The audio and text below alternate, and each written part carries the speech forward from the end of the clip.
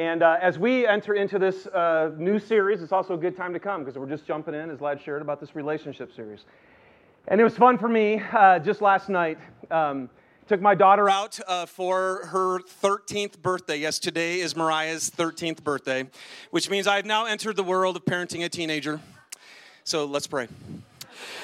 And no, but I have this a picture in my head that I really believe will be there, I think, for the rest of my life. As I sat on one side of the table, and my wife Susie sat there, and Mariah sat right next to her. And amazing to me that in this world, the plan is that I would unite myself with this woman, and through that, God would actually create this beautiful young lady. I mean, is that not enough right there? It's just unbelievable to me that this young girl, this 13-year-old girl that I love with all my heart, exists because of a union that happened between me and her mom. Marriage is a pretty amazing thing. So the other thing that was fun is since it's her 14th year, Susie and I have put together a whole year, a plan for Mariah. And so we were laying that out for her and telling her the different things that we're going to spend time teaching her and training her and experiences that we're going to give her and all that kind of stuff. And, oh, is that funny?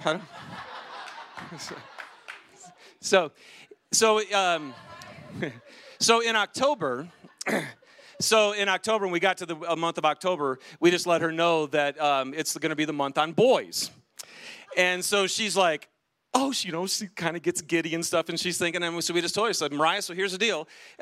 We've talked that you're really not going to be able to date until like the end of high school. And she's like, what? And she said, I thought you said 16. And I'm like, well, 16, end of high school, whatever. We were talking about that. She goes, but what happens if I really like somebody who's 2 years older than me and I'm 16 and then they'd already be out of high school and they wouldn't even be around to date? And I'm like, see, it's working already. It's a great plan right there. So we're going to stick with that one. But what's fun, right, is to watch Mariah hit 13 and to see what's happening in her is the same thing that happens in every human being. And that is, there's something inside of us that just wants to be loved. And there's something inside of us that wants to love. And relationship is really, really important. And so today, and throughout this series, I don't care if you're single. I don't care if you're dating. I don't care if you're cohabitating, if you're living with somebody. If you're married today and you're happy, or if you're married today and you are really struggling. If you're separated, if you're divorced, if you have kids or you don't have kids or you got kids from multiple marriages or whether you're it doesn't matter. The point, can you just tell? The point is all of us in this room are in relational situations. And here's what I want to tell you. God cares deeply about the relationships or lack thereof that you're in. And so that's why we need to talk about this thing. And I do want to say this before, and then I just want to pray because we got a lot to talk about this morning. But before we dive in, I just know this. Anytime we've ever done a series, and this one we actually are. We're going to talk next week about divorce, and then we're going to talk about blended families, and then we're going to talk about the singles. And what's interesting, though, almost every time that we think about doing a marriage series at K2, somebody will always say, yeah, but then all the singles are going to be like, why do you always have to talk about marriage? Can I just ask, how many of you are single in here today? All right, okay, about half of you. Like, I didn't get married till I was 34. I did the single thing for a while. And I want to tell you, one of the greatest things that happened to me is that I didn't get married till I was 34. Because I can't tell you how many messages on marriage I heard. And I'm going to tell you, if you're single and if you hear a message on marriage and you don't have your pad of paper out and are taking notes, the best thing at all is to equip yourself now before you ever enter into the deal. I just want to encourage you, man. This is for all of us today, no matter where you're at. Because we're going to dive into some real things that the Bible teaches us about this unbelievable relationship called marriage. All right? So let's pray, and then we'll dive in. Father, thank you. I've been here all morning, so I'm ahead of the game here. I can't wait to share one more time just about you and about the life that we have in you. And we're here. We are. We only even exist, God, as a church because we worship you. We really do. we really do believe that you're good and that your ways are right. And we really do believe that you love us and that you care. And so, Lord, here's the other thing we know, is you are well aware of every relational situation that's going on in this room. And every heart here matters. So I ask, as we've been learning in Ephesians, I pray that you would enlighten the eyes of our heart so that we can know you better. Would you teach us, each one of us, God, what we need to know about you and about marriage, about relationship, so that we can be experiencing here on this earth your design. And we pray for it in Jesus' name. Amen. All right. So that's what I'm going to do. We're talking about relationships, reality. So I'm just going to hit 5 things for you today that the Bible tells us are real about marriage, okay? The first 2 I'm going to hit quick. They're actually incredibly deep. Susie kind of helped me. She's like, if you even try to go into the depths of this, it's an ocean. And so, but they're also very foundational, so I do want to make sure I hit those 2, and then we'll kind of lay into the next 3 throughout the service. Here's the first thing we need to understand about marriage, that there is a real nature of marriage. There is a real nature. So Genesis chapter 1, right? You don't even have to open up the Bible and read just a few verses, and God's going, all right, let me lay this out for you right off the bat. 1:26, God said, let us make mankind in our image, in our likeness, so that they may rule over the fish in the sea and the birds in the sky, over the livestock and all the wild animals, over all the creatures that move along the ground. So God created mankind in his own image. In the image of God, he created them. Male and female, he created them. So what we see here is the nature of marriage is actually founded from the nature of God. And this actually matters. So as soon as you enter into a relationship and you're thinking about getting married, this comes from God, you guys. And there's a couple things we see about the nature of God. The first is this. The nature of God is relational. So in the very first, in verse 26, it says right there, let us make mankind in our image. Now, this is Old Testament stuff, right? This isn't Jesus yet. We don't know about Jesus. We don't know all about the teachings of the Holy Spirit, this belief that we have as Christians, which I know might sound wacky to some, of the Trinity. But here's what, way back, the very first thing we see is God saying, let us, not let me, I'm going to make mankind in my image. It's not what he says. Let us make mankind in our image. So what we discover about God, and this is why I can't get into the depths of this, but what we discover about God is in his nature, he's been relational for eternity.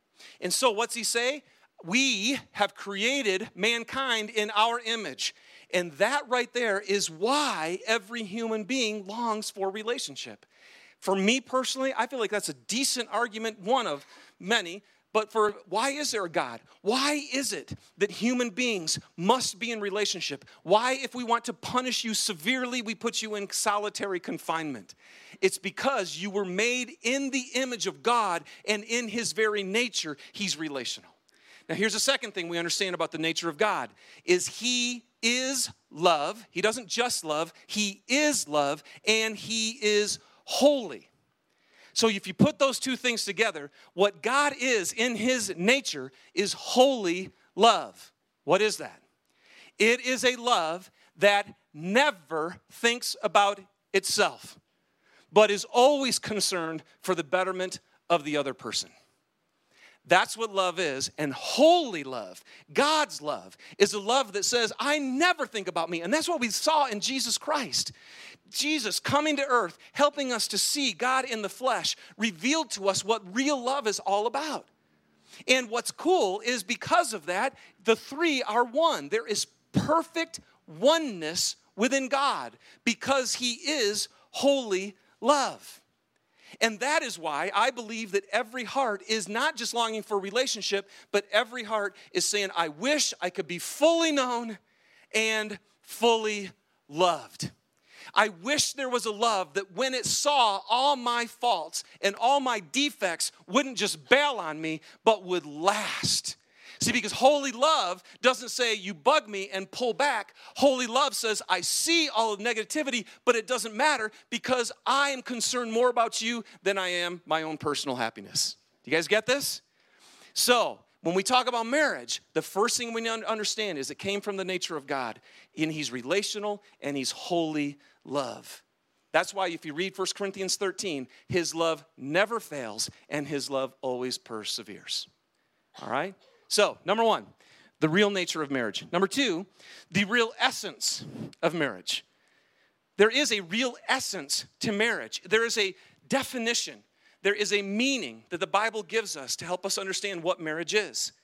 And it is, in its essence, this sacrificial commitment to the good of the other.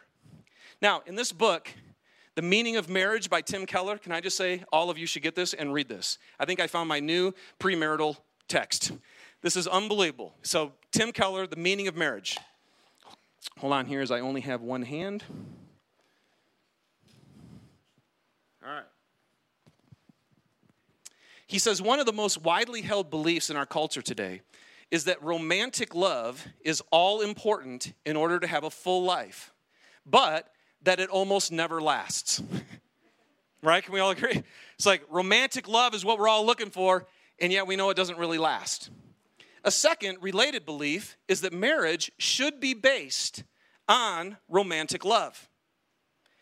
Well, taken together, those convictions lead to the conclusion that marriage and romance are essentially incompatible. That is, it is cruel to commit people to lifelong connection after the inevitable fading of romantic joy. So if you follow that, it's what he's saying is, why do we get married? Well, because, man, you make me feel, right? You make me feel stuff. I'm fallen in love with you, right? Isn't it weird that you can't really control, you just can't control falling in love? It's an emotion, and it comes. And we say that marriage must have romantic love, right? Why would I get married if there's no romantic love? And you'll see that Jesus' God and his creation is about romantic love. But how many of us in marriage know that those romantic feelings go away? Can I hear an amen? All right, yes, here. All you single, listen. Okay, get that? It goes away. So, if I got married because you make me feel good and because you make me happy, and now all of a sudden we're into the marriage and you don't make me happy anymore, then I'm not obligated to this marriage. Because the reason we got into this deal was because of what you do for me? Okay, so the Bible comes along and it says something really different. Marriage is about sacrificial commitment to the good of the other. So, there's this word in the scripture, it's called covenant. And we don't use that a lot today. But we know what a covenant is. And in the Bible, there were covenants that were made horizontally between people, and there were covenants that were made with God, and God with people. In marriage, it's unbelievable, the mystery, which we'll get to in point 3, but the depth of the reality of marriage and why it's so important is in marriage, the covenant is made between me and Susie and me and God. So we got the double whammy when you get married. And we see this in Jesus, Matthew chapter 19. So this is cool, right? Now we're in the New Testament. So now we can go, okay, let's see. All right, this is new. I'll listen to this. Matthew 19. Jesus says, haven't you read that and here's what's crazy. Where's Jesus go? Genesis 1.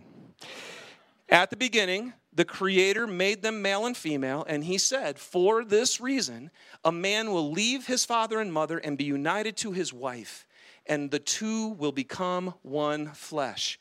So they are no longer two, but one flesh. Therefore, what God has joined together, let no one separate. Now, if you go back up to verse 5. For this reason, a man will leave his father and mother. Now, if you know the good old King James, it's for this reason a man will leave and cleave is the word, right? Well, what's that word mean? It means literally to be glued to something. To be glued to something. So what happens is when if you get married and you stand before God and before witnesses, the first commitment, the first covenant that I made with my wife Susie was I'm becoming one with you. you and I are getting glued together. And what happened is that word actually became the word that was used for covenant. Because it's a binding relationship now that you've made between each other. But we all know as well, in a marriage, it's not just you two promising each other, or it's not. What else happens? You make those vows before God. And what does Jesus say in verse 6? They are no longer two, but one flesh. Therefore, what God has joined together. And I want to tell you, man, this is why every time I do a wedding, I stand there and there's something inside of me that almost starts to tremble a little bit when we get to these vows and the rings, right? And then by the power vested in me and because what's happening? Something supernatural's going on. Not only is there a commitment between two people, they've asked God to come into the picture, and somehow supernaturally, he has joined them together. That's what this is all about. Now, I just want to say that I think vows actually are very helpful, because sometimes we can look at that and say, no, in our culture, right? Why in the world would I ever want to make a vow before God and others to get married when I know that person's going to end up being a jerk eventually, right? And I just know eventually I'm not going to want to be with them anymore. Why would I do that? Because, you guys, vows actually are really important to our human heart. What a vow helps you know is that you're not just declaring your present love. I always challenge people when they say, hey, we want to write our own vows. I'm like, okay, just make sure they're not like, hey, I think you're really cute, and I really love how you do.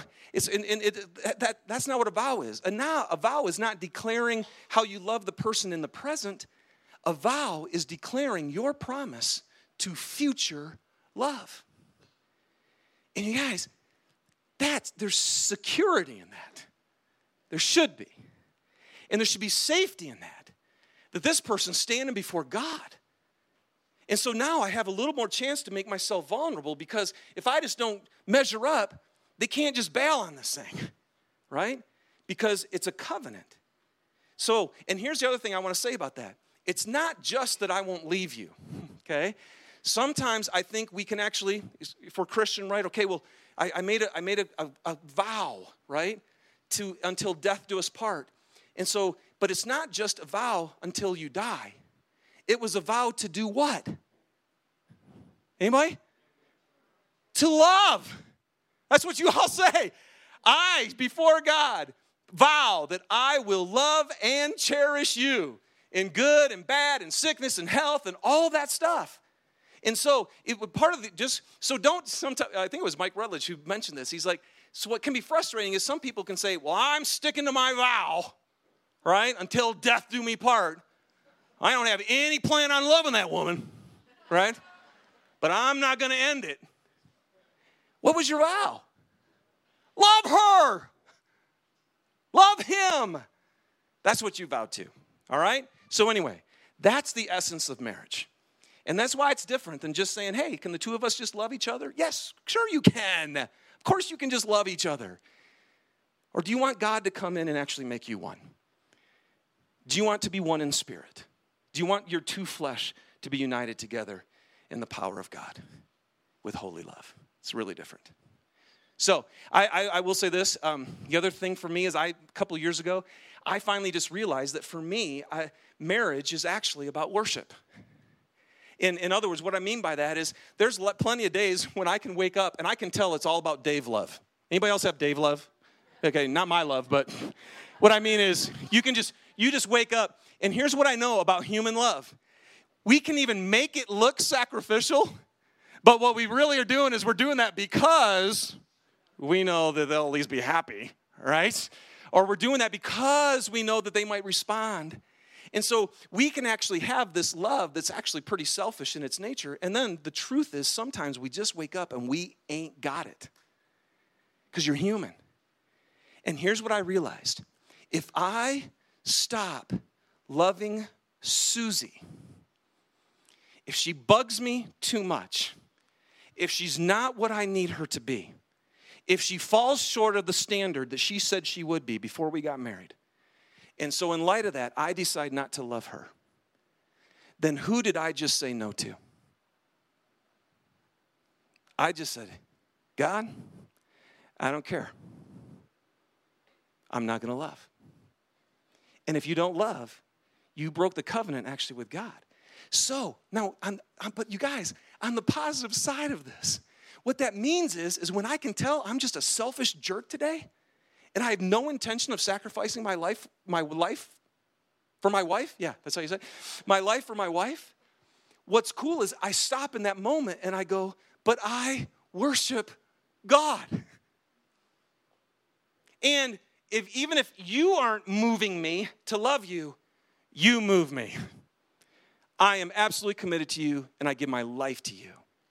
And I'm telling you, that will change your perspective towards your spouse. That's the essence of marriage. All right? Now, here's what we know.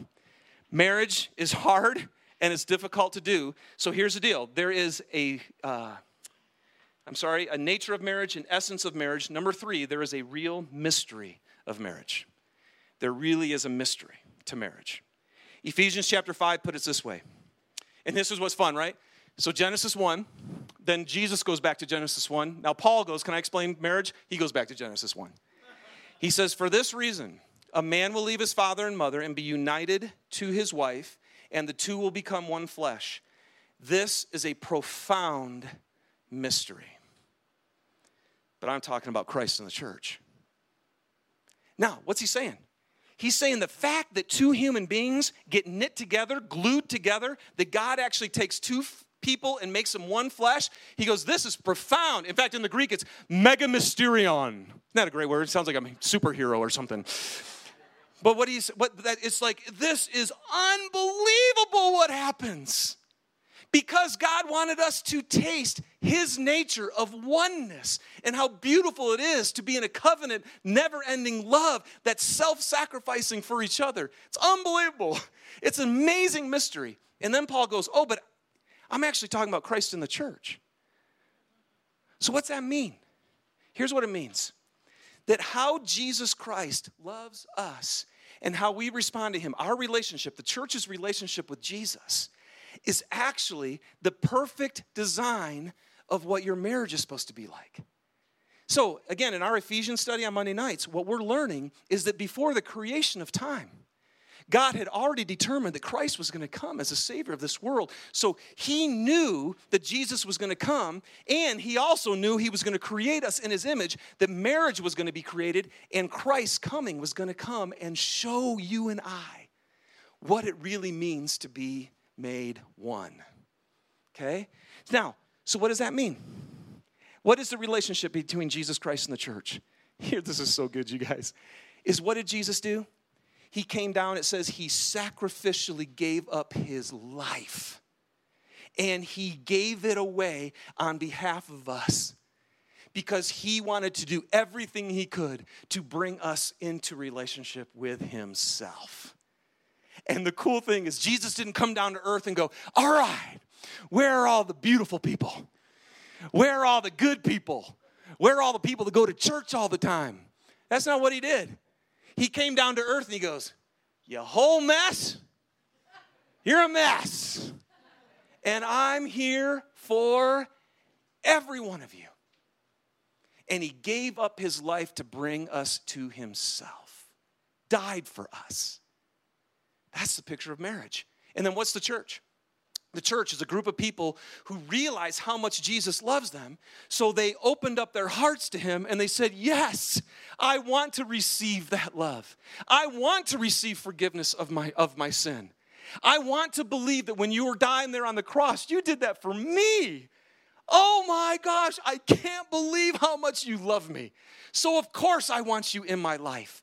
And of course, as a follower of Jesus, of course I'll submit myself to you. Can I just ask you, why in the world would I submit my life to Jesus Christ? One reason. He loves me.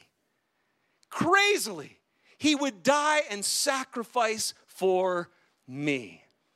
And so what Paul was saying is, you guys, let me talk about marriage and about being one and stuff. And he goes, okay, here's how if you want your marriage to work, the way it works is you actually get the same love of Christ that he has for you and you give it to your spouse.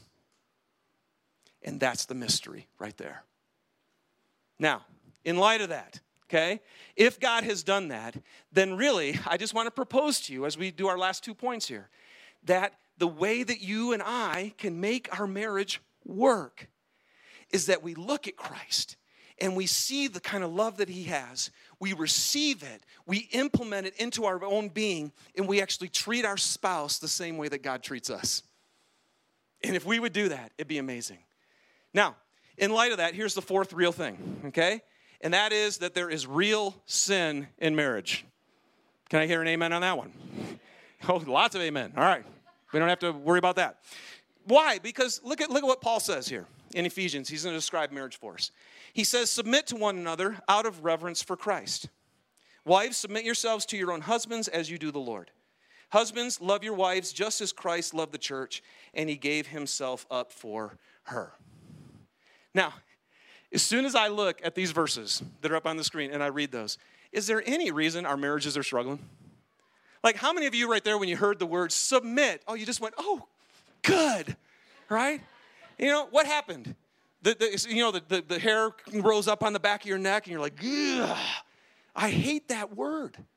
Why do we writhe at the thought that we should submit to one another? Why? Because if I have to submit, that means your way gets done and not mine. Right?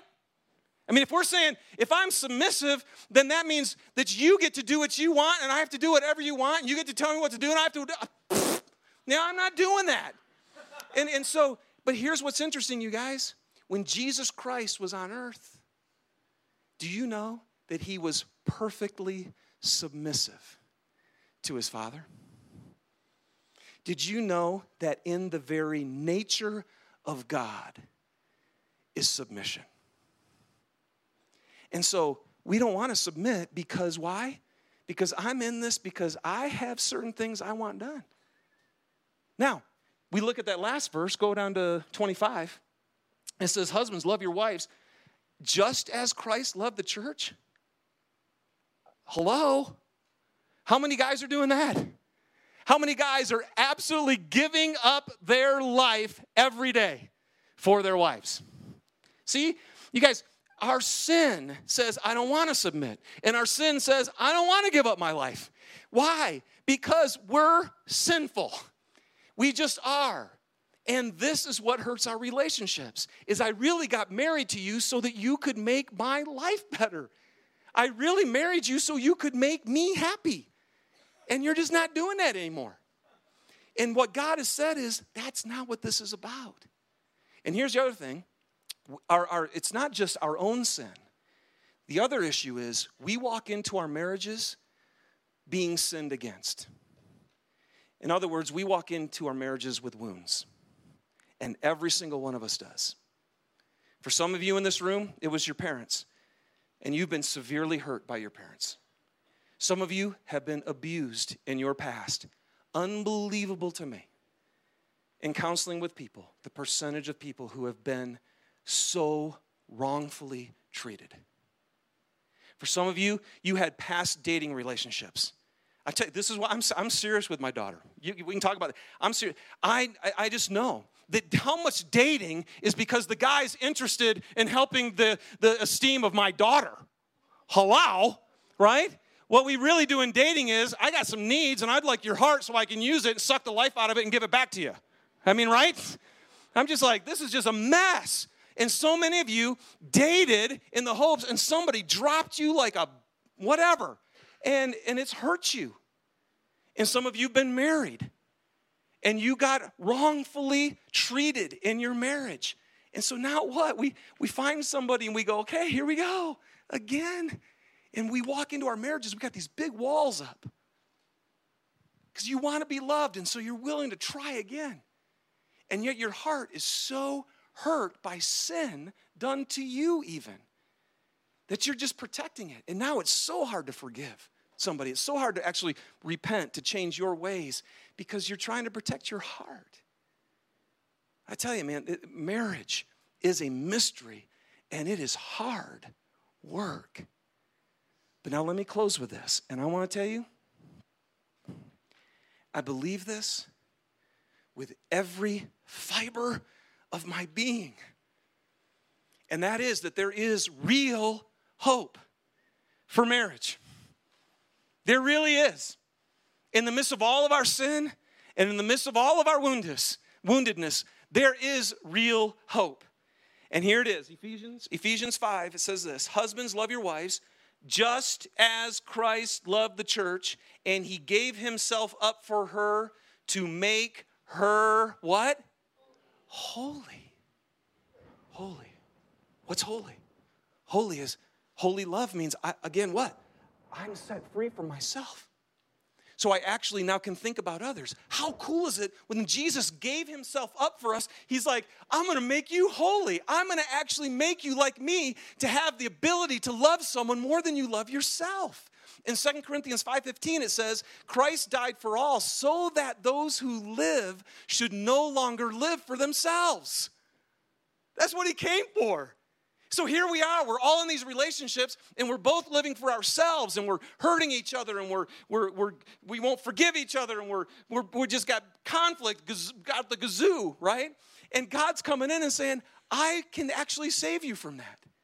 I can save you from your sin. I came to make you holy so that you would no longer live for yourselves. How many of you would go, really? Could that actually happen? And then the verse goes on to say that you would no longer live for yourselves, but that you would live for him who died for you and rose again. And see, so again, what's marriage? I made a covenant to him to love my wife. And what Jesus can do is come in and actually forgive you of all of your sin. The Bible says he can take it away and he can replace it with his love. And now all of a sudden, you can actually say yes to God when before you couldn't. And now you can actually care for somebody more than yourself where before you couldn't. And he wants to go into your wounds and into those places and bring healing for you. So Romans 5:5 puts it this way. Hope doesn't disappoint us because God's love has been poured out into our hearts through the Holy Spirit whom he's given us. Is there hope for marriage? I can tell you this, there is if God's love can be poured into my heart. If it's up to you to try to be better, if it's up to you to try not to be as angry or whatever, good luck. But what if God would pour his love that's holy into your heart through the Holy Spirit? See, now you have a source outside of yourself that becomes inside yourself so you can live the life that he created you to live. In verse 8, it says this, God demonstrates his own love for us in this, that while we were still sinners, Christ died for us. You guys, here's the gospel, and here's how it affects you. The gospel simply lets you know you are way more screwed up than you ever imagined. No, seriously, you are way more screwed up than you ever imagined. And you are way more loved than you ever even dared to hope for.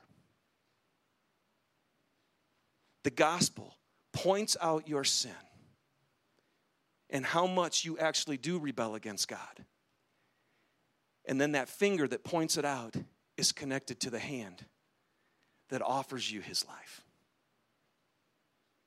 There's nothing like seeing yourself for the sinner that you are and having a God who should just go, instead go and embrace you.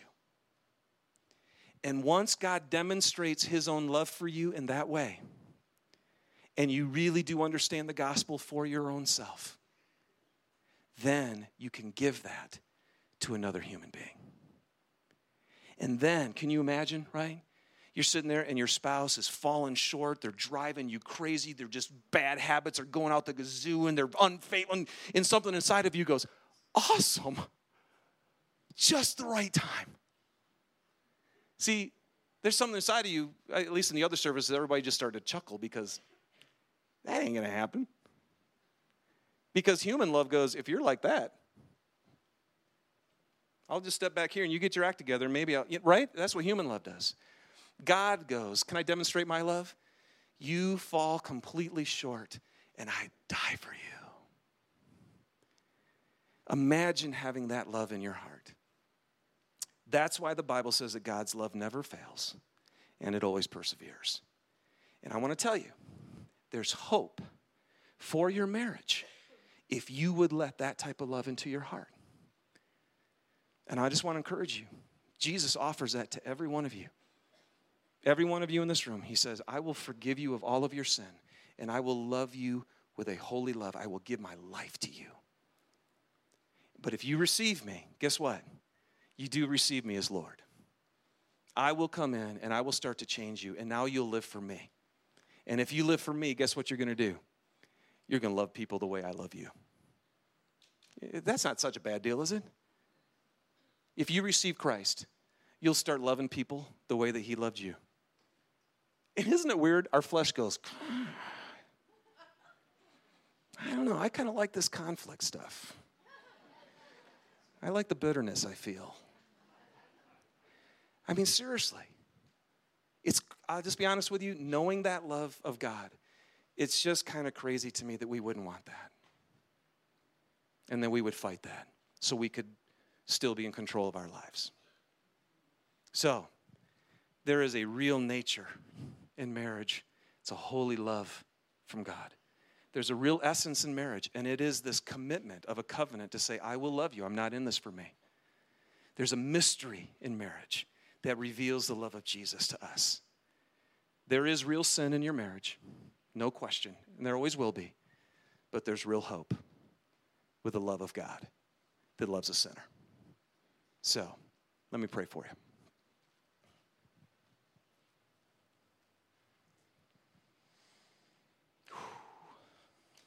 Well, God, I've known this for 26 years, and I never, ever, ever get tired of hearing this. I need to hear it all the time. That you died for me, a sinner. That you did not ask me to get my act together before you left me. Thank you. Thank you for forgiving me of all of my sin. And thank you for giving me the Holy Spirit so that I could actually receive your love to offer others around me. And Lord, I pray for every single person here who dreams one day of being married. And I pray that you would root them and ground them and establish them in your love so that before they ever say, I do, they would be looking at that person saying, I can't wait to sacrificially commit to care more about you than I do myself. I can't wait to treat you like Jesus treats me. And God, for all of us who are married, would you please come and give us new hope? For those, God, in this room who still struggle to really believe that this could be true, that they could have a Holy Spirit from God, from you, inside them, changing them, setting them free from sin. Would you just enlighten the eyes of their heart? Would you let them know today they could put their faith in you, Jesus, and be completely transformed for eternity? I pray for that. And God, for those of us who are just hurting, where relationships have so wounded us that we don't even think about going back in there, would you come and be comforter and healer and restorer? Would you bind up those wounds and give them the freedom to take down their walls and be able to love and be loved by your grace and your mercy? And we ask for it in Jesus' name. Amen.